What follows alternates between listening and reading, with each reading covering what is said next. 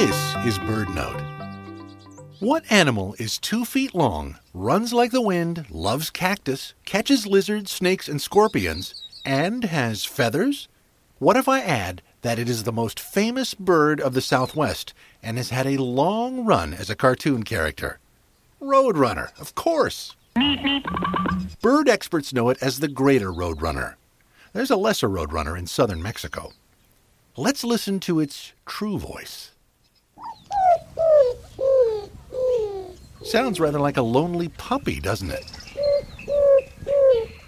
The soft cooing voice hints at its connections to other birds. Scientists group roadrunners with the cuckoos. The greater roadrunner is a common species in the desert and brush country of the Southwest, but its full range reaches from California to western Louisiana. For example, driving near Tucson, you might spot a greater roadrunner along the roadside, standing atop a boulder, eyeing you carefully. As you slow down, it raises and then lowers its crest, showing off the blue skin behind its eye. The tail levers to a high angle, then slowly pivots downward. The roadrunner is poised, ready to sprint, ready to outrun you, or that coyote, again. In case you're wondering, the bird does fly, albeit infrequently.